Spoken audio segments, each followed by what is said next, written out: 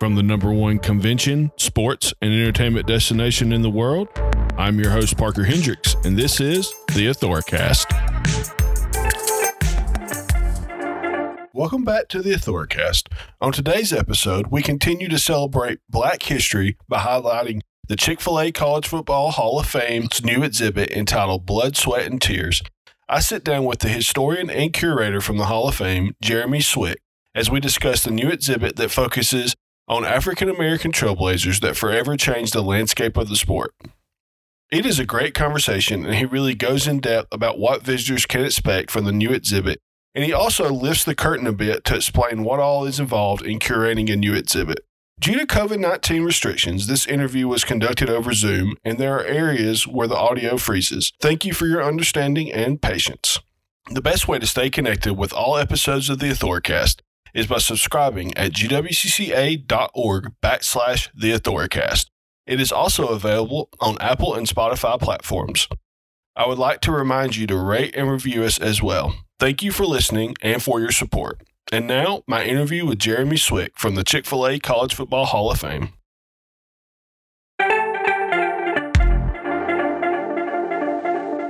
We are honored today to be joined by Jeremy Swick, the curator and historian for the College Football Hall of Fame, located in downtown Atlanta. Jeremy, welcome to the Authoricast. Thank you so much for having me on. I really appreciate it. I would love for you to introduce yourself, how long you've been with the Chick-Fil-A College Football Hall of Fame, and kind of what you do there. Yeah, so my name's obviously Jeremy Swick. I'm the historian and curator here down at the Hall of Fame. I've been with the Hall since 2018, so coming up on three years now.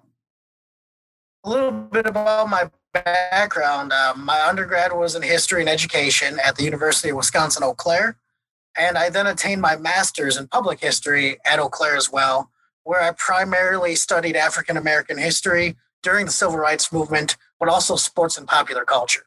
So what exactly does a historian and a curator at a museum or a Hall of Fame do?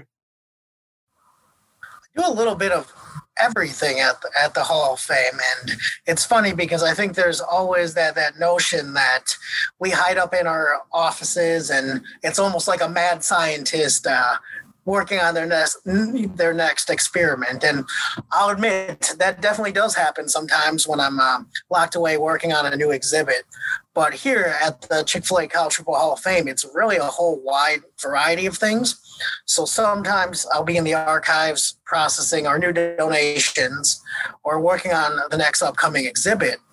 But it's also multifaceted in the sense that sometimes I'll be giving tours to our VIP people who come through, or also working on the social media side, writing the content with the assistance of our marketing people to make sure the stuff that we post is both historically accurate, but also, historically fun.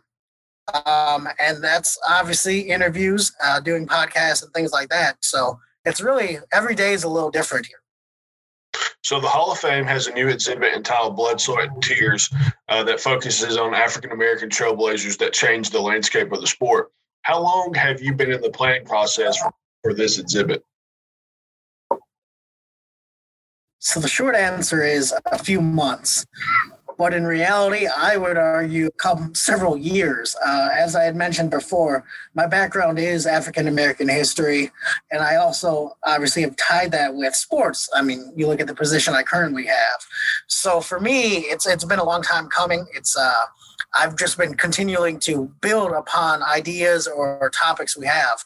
And so usually any kind of exhibit doesn't start usually from scratch. You start with an idea and you start pulling different pieces together for what I've learned in the past or research I've done while I'm here at the Hall of Fame. So short answer, a few months, long answer, quite a bit longer. So this is kind of your life's work. Something like that.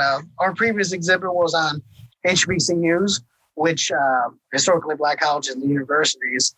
And so that, again, really dovetailed nicely into this exhibit where we kind of focused on the integration story throughout the landscape of college football. That segues great to my next question. What can guests expect to see and learn from this new exhibit? One of the things that I think this exhibit really brings and showcases is the fact that, everyone knows who Jackie Robinson is. He was the trailblazer who broke down the color barrier for Major League Baseball. I don't think as many people know some of the stories of our trailblazers in college football. Although, yes, Jackie Robinson is mentioned. He was actually the last four-sport letter winner at UCLA, playing baseball, basketball, football, and then, of course, running track as well. Some argue he might have been the best football player of all four of those sports while he was at UCLA. But this exhibit really just gives a chance to share a wide variety of stories dating back to the 1890s all the way to the 1960s and 70s. When you were curating this exhibit, did you find anything new that you didn't already know, or was there any cool stuff that you learned during this? That's the exciting thing about this position and this field is I'm always learning something new. One of the guys we focus on, he is the first African-American professional football player, early 1900s, Mr. Charles W. Follis. I had known a little bit about his story, but not completely. And so part of that was doing the research and learning a little bit more about his career and what made him get to that next level.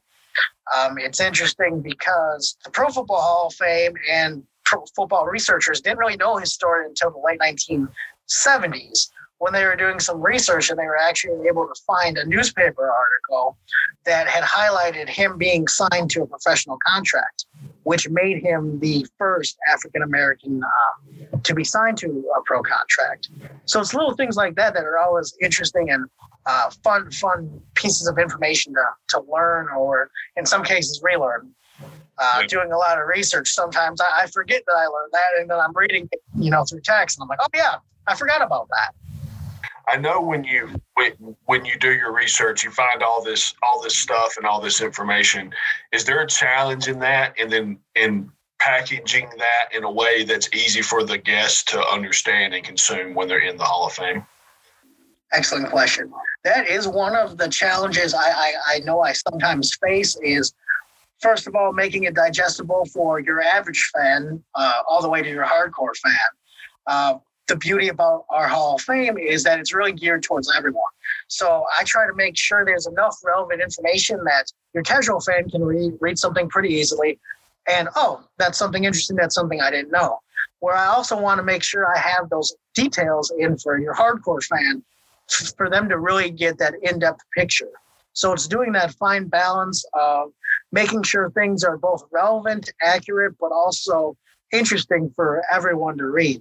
And I know sometimes I have to take a step back because what I find interesting might be a little different than what a casual fan or someone who's newer to football would be interested in. I know you mentioned that you previously had an exhibit that focused on the HBCUs. How many players and coaches from HBCUs are currently enshrined in the Hall of Fame? Yes, so we have 21 players, who our most recent was Steve McNair, who was inducted in 2020, last year. And then we have 13 coaches plus one, Mr. Rudy Hubbard, will be inducted this year in the class of 2021. So 35 inductees in total. On the current exhibit, what is your favorite artifact that you've curated or piece of memorabilia that you found that's in this new exhibit? There are a lot of interesting pieces from a wide variety of time periods, really that help share the story. But one of my favorite, and it might be missed by some, it's a book that was written in 1896 by Mr. William Henry Lewis, who was one of the pioneers, not only as the first African-American All-America selection and the first captain at Harvard, but also a pioneer in the game of football itself. And this book, entitled A Primer on American Football, was really like the gold standard of the time period for rules, how to play, and just different strategy. And so it's inconspicuous, but I love the fact that it's a first edition from 1896, and it's probably one of my favorite pieces we have in our entire collection. How do you come across a piece like that that's super rare and is not available to most people? So one of the ways, our main way is through donation. That we acquire pieces. And so sometimes it's always interesting how I end up acquiring some of these pieces.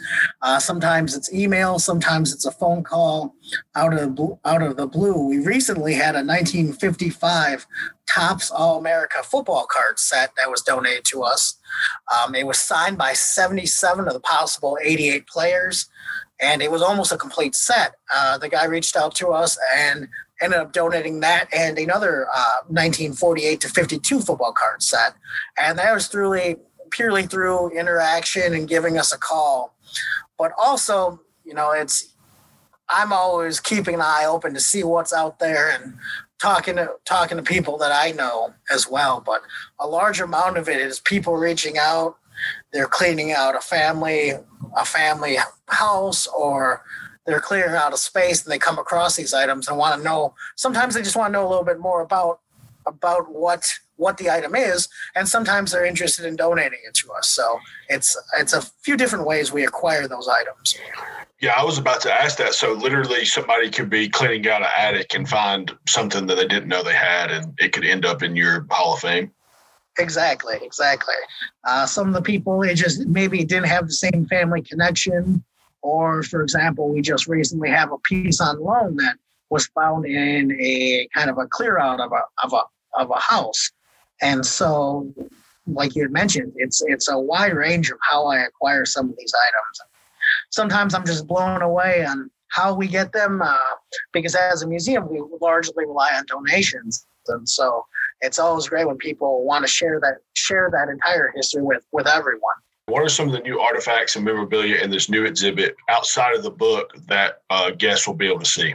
Absolutely. So we have a decent collection of cards from some of those early trailblazers and pioneers.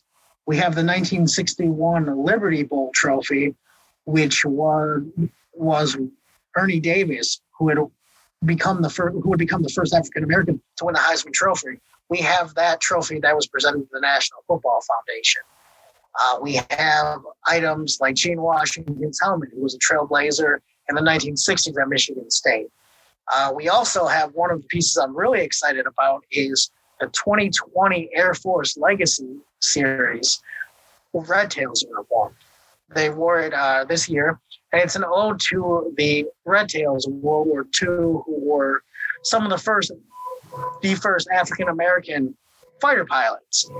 And it's just a beautiful uniform, and we have the entire collection. And there's just, the more you look at it, the more you realize the detail, or you realize how well they did. So we are really appreciative of the Air Force Academy for sending that over. How long will the exhibit be at the Hall of Fame? So this exhibit will run through the end of June, I believe. So there's plenty of time for people to come down and see it. And I'm really excited that we're going to have it up for that long. Are there other things throughout Black History Month that the Hall of Fame will be participating in?